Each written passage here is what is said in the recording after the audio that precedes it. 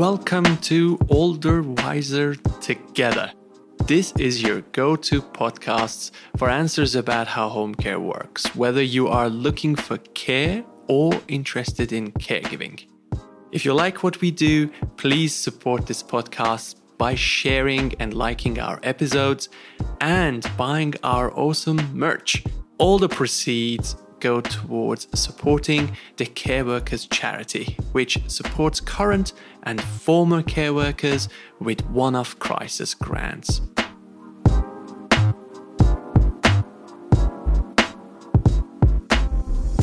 So, Emma, you are one of our care managers in Farnborough. I am, yeah. And you look after, you're looking after Frimley, Camberley, Bagshot, Lightwater, quite a big area. Yeah, big area. And I really appreciate you coming to this podcast, telling us a bit about you and your experience. I think you're a bit of a role model for me because you were stuck with care. Thank you. I'll be asking you a bunch of questions about that in a minute. But okay.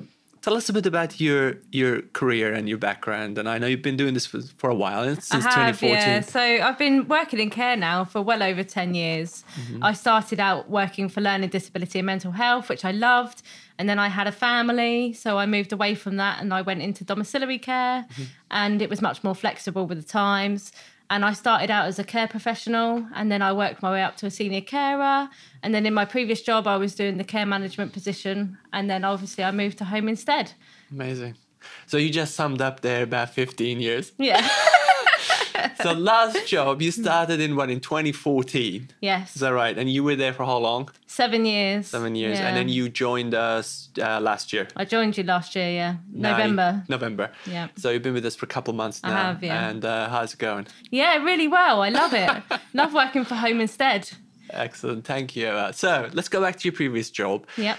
I remember when I interviewed you, I remember you telling me about the job and what it was like.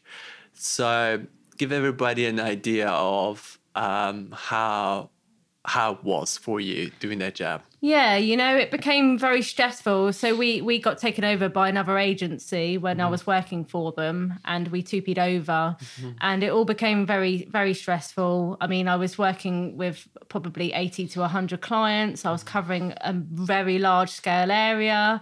I managed all the care professionals that was under the branch. So workload and home life balance wasn't great. I can imagine. There was a lot on you. Yeah, there was quite a lot of pressure. I would also have the on-call phone pretty much every weekend. So, yeah. It was full on. Full on. And then obviously you were also covering care calls. I was also out covering care calls. So I had my own round that I used to do on a Friday night, which don't get me wrong, I enjoyed because I was a care professional as well. But obviously managing care calls and on-call was a bit too much. I can imagine. So the thing is, this is why I wanted everybody to hear this because, as you know, we are now recruiting for another care manager as well because they're expanding. So we're looking for a care manager to look after our Farnborough and sort of Fleet hub. And a lot of the people that I interview, the candidates, they've had similar experiences in care management roles where they've had a lot on. And it's kind of made them leave care or leave care management roles.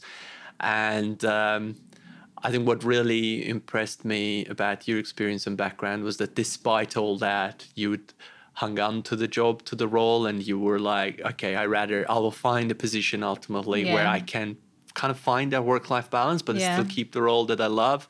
But a lot of people, unfortunately, don't. Yeah, of course. They get burnt out and they just never look back. And I expect you've seen this happen in your career as well. Yeah, lots of times. I think when you look at the pressure, it does ultimately put pressure on an individual. And I think that's why a lot of people leave care. Yeah. And unfortunately, that's how it is with some companies. That's how they work. And it's not the right way.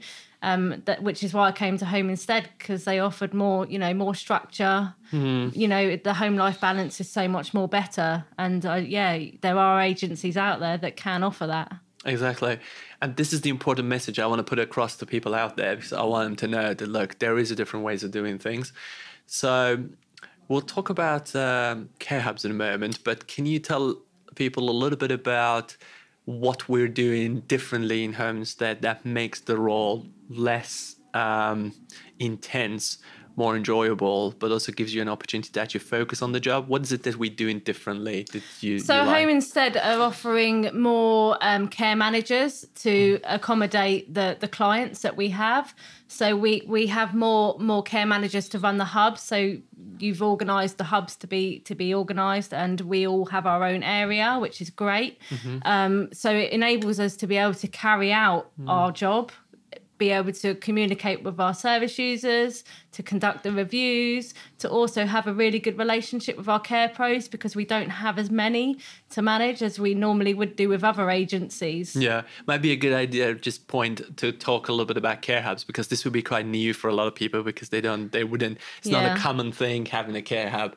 So tell people a little bit about what care hub is. So the care hub is basically where we all have our own hub. So me, myself, and the other care managers have our own areas, which we are calling our own hubs. And we have senior carers that also support us within these hubs. And we are going to be managing a limited amount of clients within these hubs, and a limited amount of care pros as well, which enables us to build good relationships and to also obviously support the people in the care hubs in a more proactive way. That's right. And then you have also a team of senior care pros, care professionals who are helping you out in the field. How's that going? Is that really well. Very positive. So they're helping us do support visits, which is obviously really important, and it identifies any areas of training. It also gives us a good idea of what's happening out in the field, and it entitles us to work better with the care pros. Yeah, I can imagine. It's really important, especially during the first 12 weeks when you're trying to support another care pro, especially if they're new to care. Having that level of support in the field is just amazing. So, and obviously, as we discussed earlier, we're looking for somebody now, for the right person to help us in Farnborough area. So for people who are listening, what would you say is, how do you characterize a good care manager? What would you say is the qualities you will look for in a good care manager? I think someone that's approachable, someone that's open and honest. I think that also, can relate to the care pros, because they've been there and they've seen it and they've done it. And I think it's also about being a good timekeeper and being organised, and obviously being caring. I mean, working in care, Totally.